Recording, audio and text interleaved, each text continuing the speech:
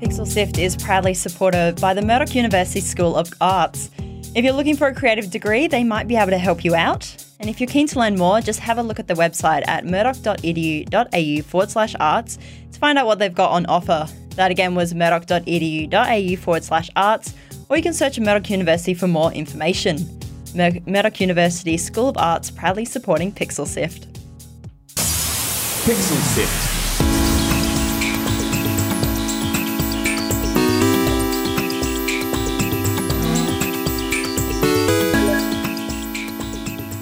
Hello and welcome to episode 160 of Pixel Sift, the show dedicated to indie games from Australia and around the world.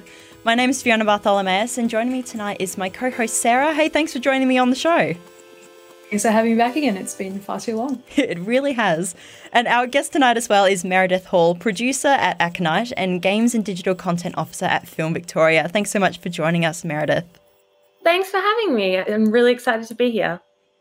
So we'll be talking to Meredith about Aconite's new photography-based game, HoloVista, and I'm super excited to hear about this one today. Me too, so why don't we jump straight into it? Australia's best video game podcast. Subscribe to Pixel Sift on Apple Podcasts, Spotify, and wherever podcasts are found. So our guest this evening is Meredith Hall, who is the producer at Aconite, and she's here to tell us all about HoloVista. So for those who may not know, Meredith, could you tell us what is HoloVista? It would be my absolute pleasure.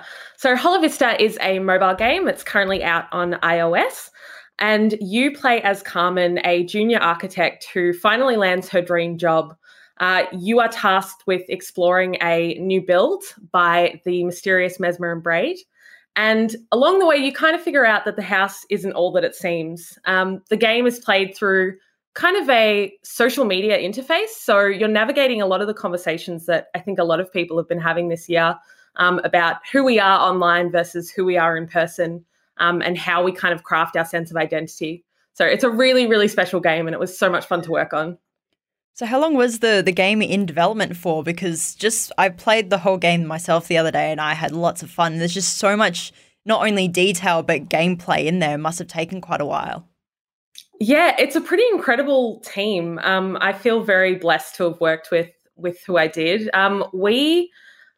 The kind of core team, I guess, with Nadia and Star and Scott, who were the two directors and the lead game designer, they'd been working on a number of ideas for a really long time and sort of playing around with this idea of reality and blurring those lines between technology and our daily life, which is why mobile felt like such a good fit as well. It's such a space that we're always engaging with. So they were working on a couple of different prototypes, trying to see what they landed on, and they got really into this photo taking mechanic and kind of, how we use our phones as a lens to process the world. I came on board last March in 2019, and we ended up releasing in September of this year. So the kind of core key development process, once we got that prototype locked down and they'd done that pre-production, was a little over a year and a half. So it came together really quickly, considering it was a brand new team that hadn't worked together before. They did incredible work.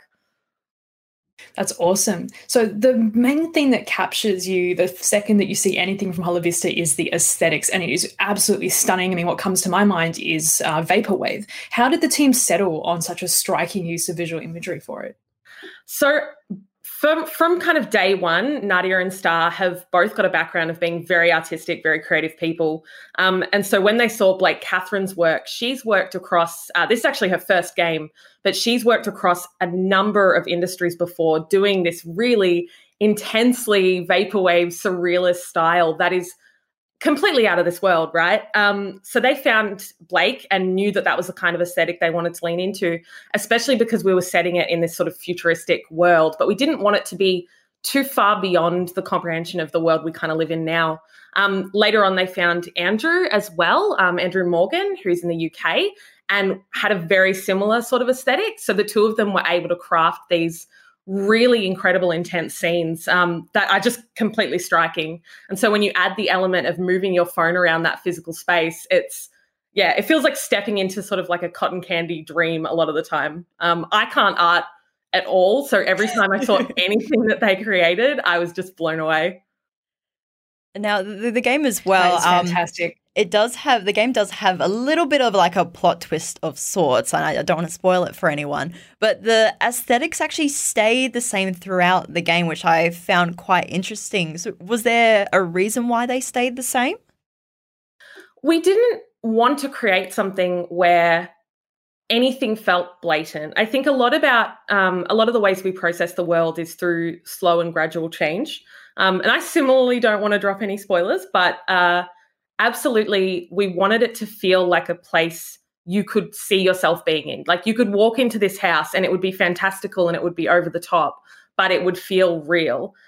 So we knew that we needed that aesthetic to weave through everything that you did in the game, because in this world, that's just how the world is, in this near future space. So it was a very conscious decision to keep things, even when they were starting to bend and blur those lines of reality, still feeling like they were rooted in a really clear aesthetic from the start, which is a testament as well to especially Star, who led all the art direction from day one as to how that was going to kind of give that sense of place.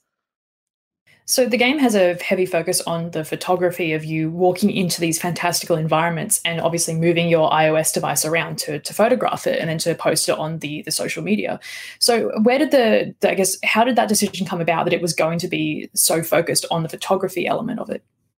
So Nadia has a bit of a background in photography, and so does Star. Like I said, they've both been creatives for an incredibly long time, but this is both of their first game, and that was the same for a lot of the team, like Blake as well. But I think we all are so used to, especially because pretty much all of us are millennials, we're so used to filtering our lives through that lens of what we show people versus what we text our friends versus what we upload. And so the sense of this sort of storytelling where this person was being asked, Carmen in this instance, to capture that world through that lens while also processing kind of intensely personal feelings, but being told to keep capturing. And so it's that sense of who are we when we're not capturing these moments? Who are we when we're not sharing these moments? What does that mean for our sense of identity if we don't have that presence online, which I think is something that a lot of us grapple with. So once they found that mechanic and found the fun and the joy in that, and that sort of hidden object finding as well, and the way that could be used to kind of weave a narrative, I think it just fell into place with that social media story that we were kind of weaving through. I think it's really fascinating that you're telling the story through social media, which then relates back to what you were saying, how we're always using our phone. We're sharing portions of our life and not really all of it. Yeah, absolutely. So were there many challenges the team faced when trying to create the game? I think one of the challenges is one that everyone's dealt with this year, and that was definitely COVID. I mean, we were in a really blessed position. We're an entirely remote team. I mean, I'm the one Australian in the corner saying all sorts of wacky, strange words, and the poor team are going, what on earth is everything that you have just said in that sentence. But being that we were so kind of scattered around the world, we were used to working in a sort of kind of organized, disjointed way. Like we had set times that we could all speak and all work with one another. But just the weight of the world changing the way that it has this year, that was really difficult. And I think we all struggled with that in the way that everyone did. We benefit in a sense from having been remote from the start and from being able to recognize since day one that at the end of the day, with the kind of studio that Aconite is creating, they're looking at a place that puts their people first. And that was always priority number one. And that's part of why we were able to actually put something together and release it in a year and a half, because that was priority number one. And it meant that we knew what the plan was and we were able to execute it. There are, of course, all of the usual challenges as well, just big decisions that you have to make about how you're going to release it, when you're going to release it, timing, hiring when you need to bring other people on, when the scope changes, all that sort of stuff. But we were really lucky to have a really open, collaborative environment that meant that, those challenges were never insurmountable, which was really special.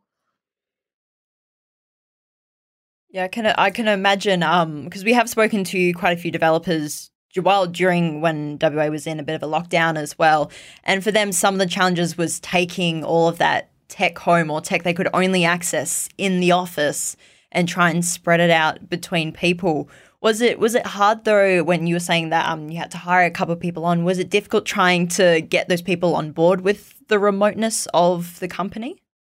I think it was the same kind of thing. I think because we had brought people on in that remote capacity before, or at least, off the back of a couple, like a meeting or two, or a meeting and then a Zoom or something, it was more straightforward than we thought it would be. We kind of tried to set really clear expectations for people. We were really open. Nadia and Star are great at onboarding people and making them feel welcome as well. So everyone that kind of came on board, regardless of what stage of the process, it felt very natural, which is hard to do at the best of times, let alone during a pandemic. So yeah, they did an incredible job with that. And now just going back to the game for a bit, the game is very, very immersive with, like we're saying, you can grab your phone or the device you're using and actually pick it up and look around the room like you were there taking photos. You choose which one goes social media, what filter you want to put on it. Why was it important for you and the team to make a game that is so immersive for the player? So Aconite, since sort of day one, has been all about those lines of reality and how we can blur them. They've always experimented with sort of new and emerging technology in all those prototypes that they looked at as well. So every time that they were playing with something to do with VR or AR and those elements, it was always with that sense of what can be done with this to tell a story in a different way. And that was something that was really important to all of us was, okay, there have been, stories where you take photos and that's how you tell the story. There have been games where you move around a physical space, but how many times have they been combined in this way, and especially on a device like mobile, which is often super underserved, yet it's something that, 90% of people have. So that was something that was really a conscious decision of, okay, we know we want to create something that has this sense of immersion. We want it to be accessible. We don't want people to have to turn around and buy a VR headset to do that.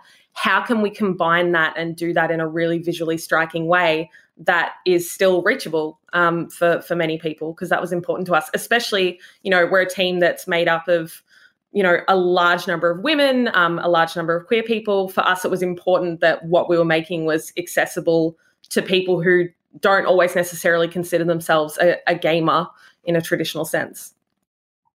That is awesome. So in the trailer for the game, in one frame, there's a QR code that takes you to the Mesmer and Braid, the company that is featured in the game. It takes you to their website. So the website shows past projects the company has worked on and also has a cool little, a quiz that you have to go through if you want to, work with them or potentially, be involved with them, which I think is super, super interesting. Can you tell us a bit more about the website? Yeah, so it's a bit of a rabbit hole. And I think that's something that we really like. Our entire team are very interested in sort of philosophy and psychology and humanity and how we engage with one another. And something that is really common, and again, is really common in social media now, is this sense of sharing who you are through what you consume, which is very similar with, like, we've just seen the Spotify Wrapped, everyone's sharing that at the end of the year and what that says about them.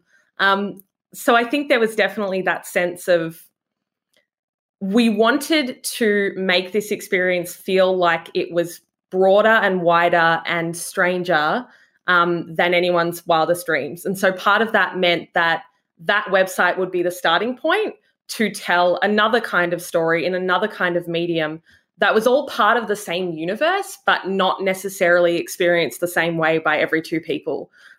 It was about increasing collaboration around a game that is very much a single player experience. And it was really special. It was a really wild ride. Steve and Nick were two people that we involved to help us run that ARG, and they just did an incredible job. It completely blew us away with the reaction that people had to it and the response. So bouncing off that, what was the reception like for the game upon release? It was really lovely. We'd had a really dedicated group of people that we built up over time between going to events when that was, still a thing, but also just with outreach. We knew who our players were pretty early on and who we felt would be interested in this, and we tried to really engage them from day one. And everyone that, you know, we did some really rigorous beta testing as well with a lot of that audience. So we knew when we were releasing that we were releasing the kind of game that these people had been hoping for. And you always have that, you know, nervousness in your stomach of, oh my God, are people actually going to like it? But the reviews have been completely glowing. Every kind of concern that we had and did our best to resolve or to allay was, for the most part, completely well received. So yeah, I don't think we could be happier with how it went, you know, both culturally in terms of press and critical acclaim as well has been really, really positive. Just having people telling you like this is their favorite game of all time, or this is the first game they've played because they felt like they could, or those are the things that make absolutely all of it worth it 1,000 times over. And I sat there for the last few days, like I said before, I've been sitting there actually playing the game, and I haven't been able to put it down. I must admit, it's captured me quite a lot. And you're definitely right when you're saying about how it does blur the lines between reality, like in the game itself, reality, and then what is happening. And then after seeing that website pop up, I'm like, oh, it's real. Is it real? Who knows? Exactly. And that's something we like to play with a lot. And that's where the ARG itself, which is still like completely playable, that will always kind of exist in perpetuity in a sense.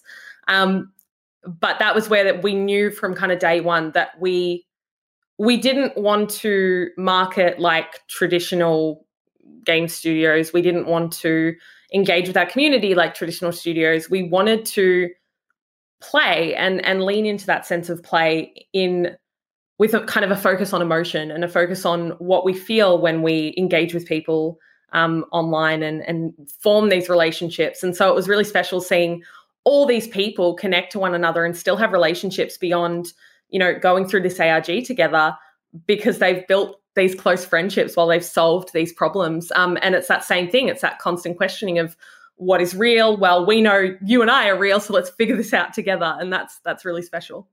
And now you are the producer, like we've said before, at Aconite. But what made you first want to get into game development? That's a big question. I didn't know that I could go into game development for a really long time. I've already kind of said that I'm, you know, not necessarily an artist, and I don't particularly code. And to me, when I was younger, that was what was involved in game development. So it wasn't until I got a little bit older and I had studied communications, and so my background was kind of more around marketing. And I had a friend who was working at a local studio here in Melbourne, and they needed a marketer. And so I came on board as a marketer and then ended up transitioning into being a producer there. And it was sort of the same thing with Aconite. I came on board as kind of a marketing consultant, and then that morphed as the project kind of matured into helping to lead that and direct that, but then also helping to kind of lead the project on a consultancy basis as well. Fantastic. So you're also the Games and Digital Content Officer at Film Victoria. Can you tell us a bit more about what the role there entails? Yeah, it's a really, really special role. I feel completely blessed like every single day when I get to talk about it. So part of what we do at Film Victoria is funding for local game developers in Victoria. And that is a really like wide and broad role in terms of what I'm doing on any given day. It's everything from meeting with local developers to talk to them about what they're working on and whether they might come and speak to us for funding, through to checking up on people who are in the process of developing their games that we've provided funding, and then also just being a resource to the local community. Since day one, when I started working in the industry, the thing that I loved the most was being able to connect with people working on different things. So it's a really unique outlet for that, being able to see all kinds of games being made all kinds of ways and hopefully help guide people in the right directions. So how did you first get started working with Film Victoria?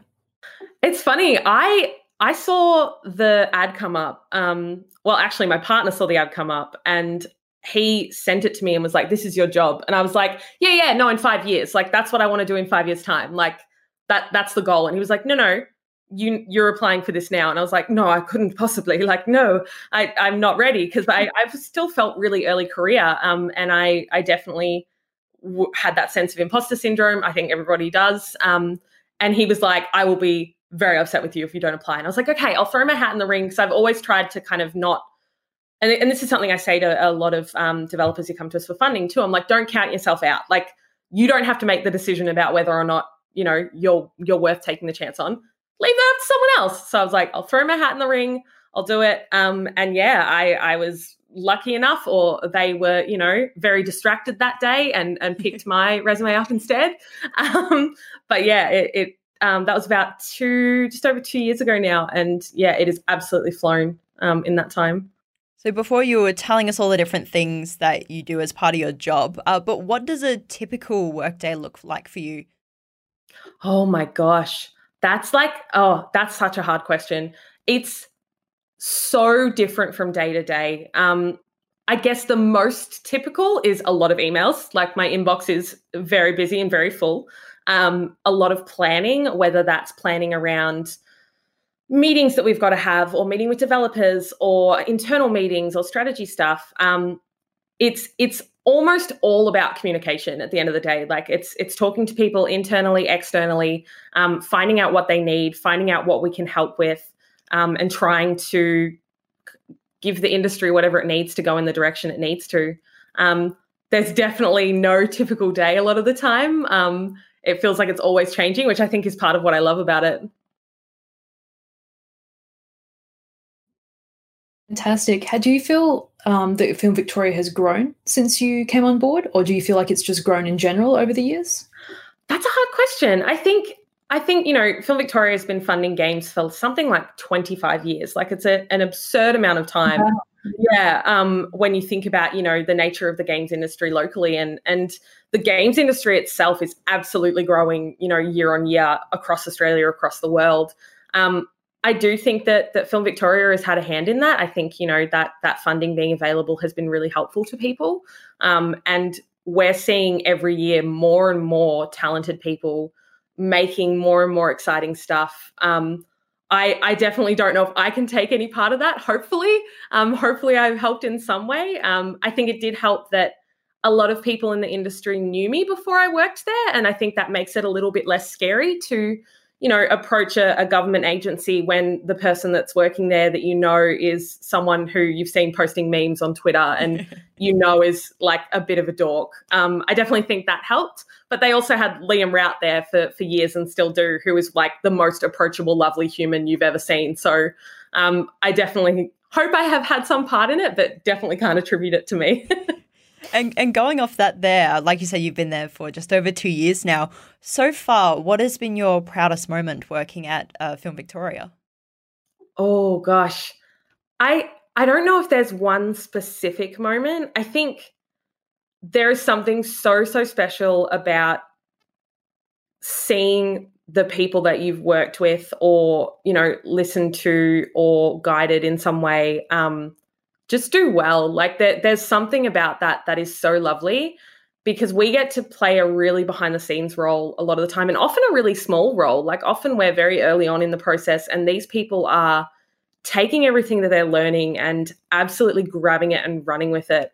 And that is the loveliest thing. Like being able to turn around and like be proud of them is something that makes you really proud for you, I guess.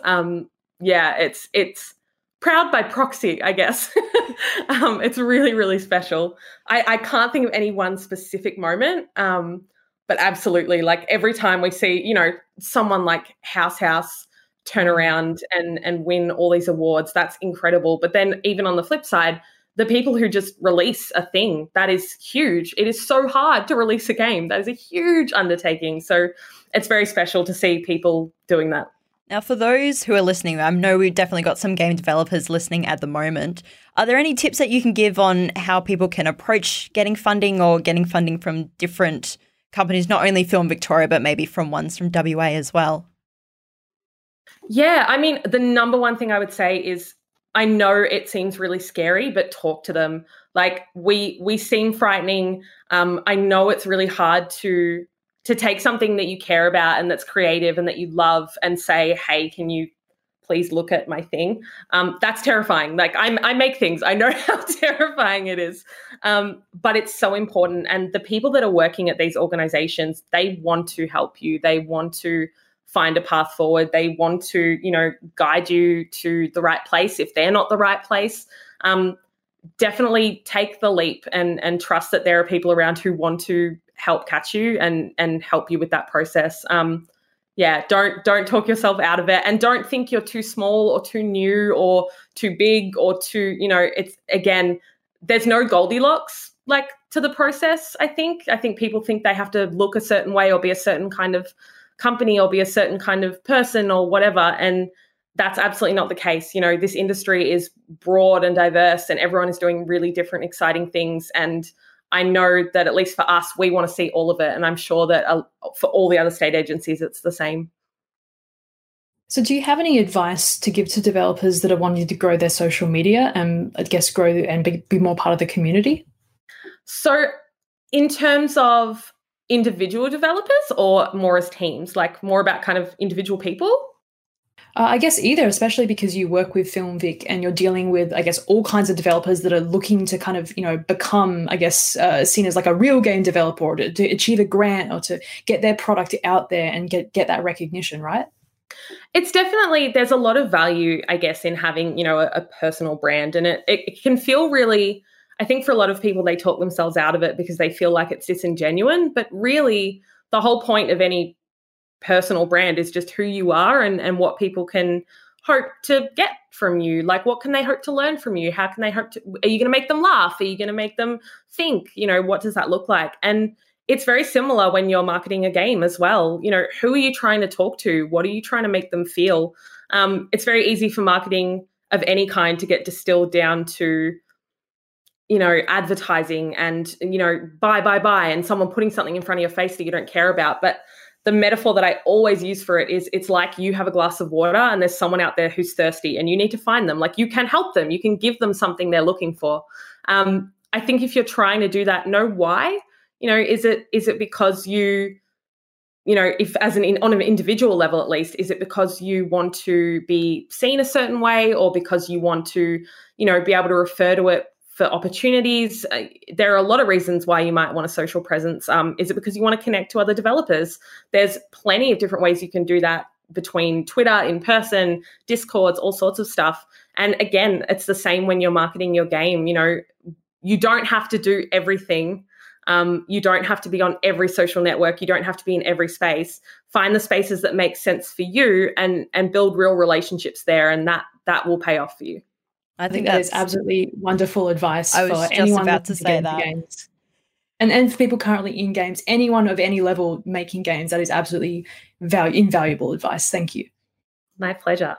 Now, we've spoken all about not only the game HoloVista, but also yourself, how you got involved with games. But just to end off tonight, what do you think 2021 looks like in Victorian-made games?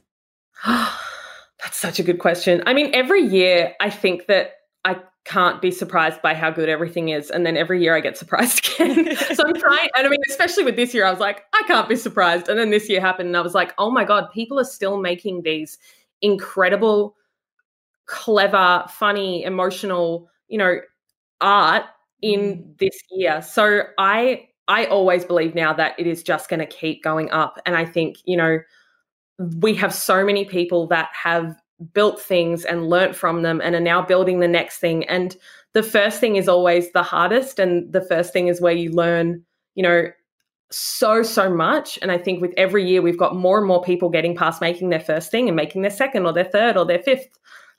We've got studios that are, quite large in Victoria now and are growing and scaling and are being sustainable. And that means that there's, more jobs for younger people coming out of the industry.